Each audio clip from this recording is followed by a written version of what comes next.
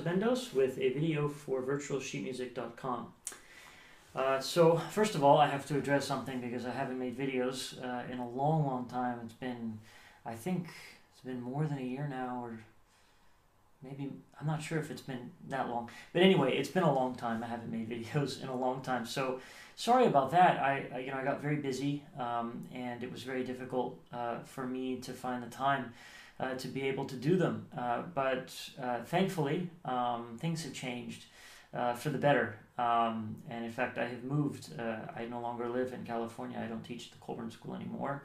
And I'm now teaching solely online, actually. So that's a wonderful thing. I've been dreaming of this for quite a long time. And to have it actually happen is extraordinary. So if you're interested in online lessons, I do have some availabilities currently, so you can go on my website, cellojunkie.com, and take a look, and send me an email or leave a comment or something on the website there and get in touch with me about that, and I'd be happy to set something up. Now for today's video, as I was going through some of my old videos, I realized that there was a topic that I've kind of brushed a little bit in different videos. In the video for the prelude to the first Bach cello suite, I talked about it a little bit. I talked about it a little bit in, I think, one of the bow fundamental, I only made one, the bow fundamental video. But anyway, the topic is string crossings. And it's a topic that is,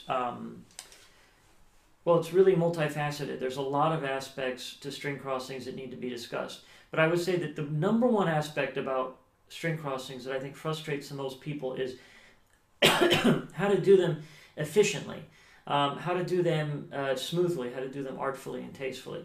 And it's a really difficult thing. First, let me just talk about just some basic things about what we need on the four strings here.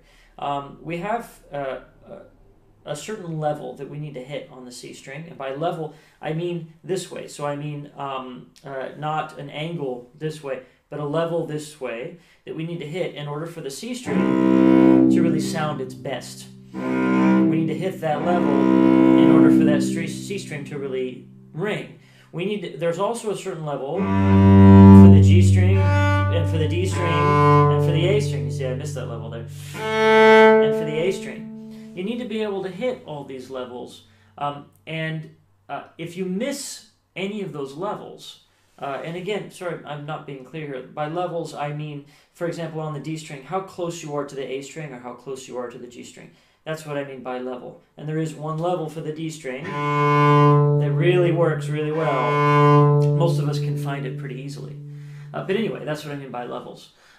In order for string crossings to really sound wonderful, instead of kind of a little bit scratchy or a little bit out of control, you need to be able to hit those levels. So, for example, in any sort of situation where you have to go on a slur like that. So, for example, in that one bowing that I showed you in that other video of the prelude,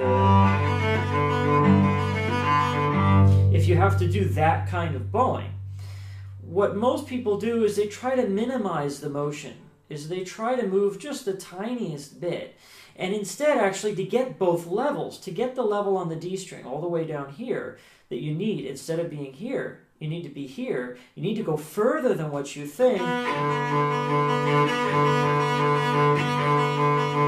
And similarly on the A string, you need to be able to go much further this way.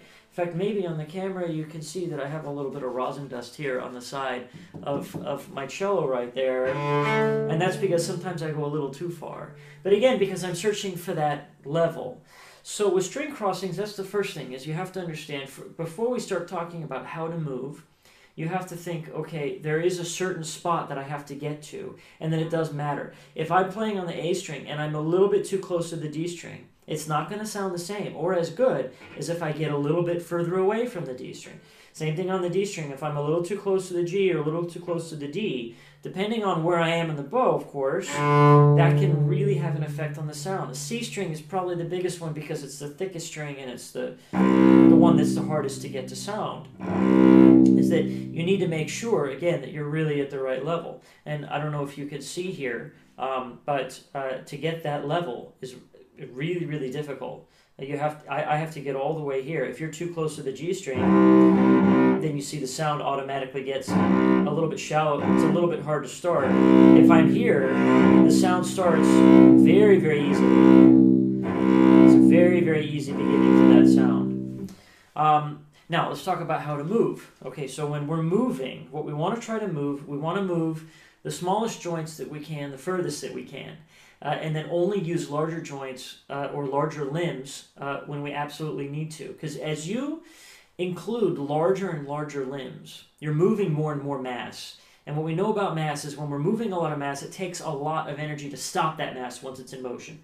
So to stop the mass right on the right spot, right on that right level, is going to take a lot. Say if you're moving the entire arm like that. However, if you're moving just the wrist and the fingers like that, then it's a lot easier to stop the bow at the right spot. And then if you're on that level, then your arm will kind of naturally come up to a certain point, unless you're dropping straight back down again. So that's really the two things that I want you to focus on for string crossings is when you're moving, when you're doing the actual moving, try to use the smallest joints that you can, the smallest limbs that you can. So that means the fingers and the wrist and the hand, and then as you need them, incorporate larger joints.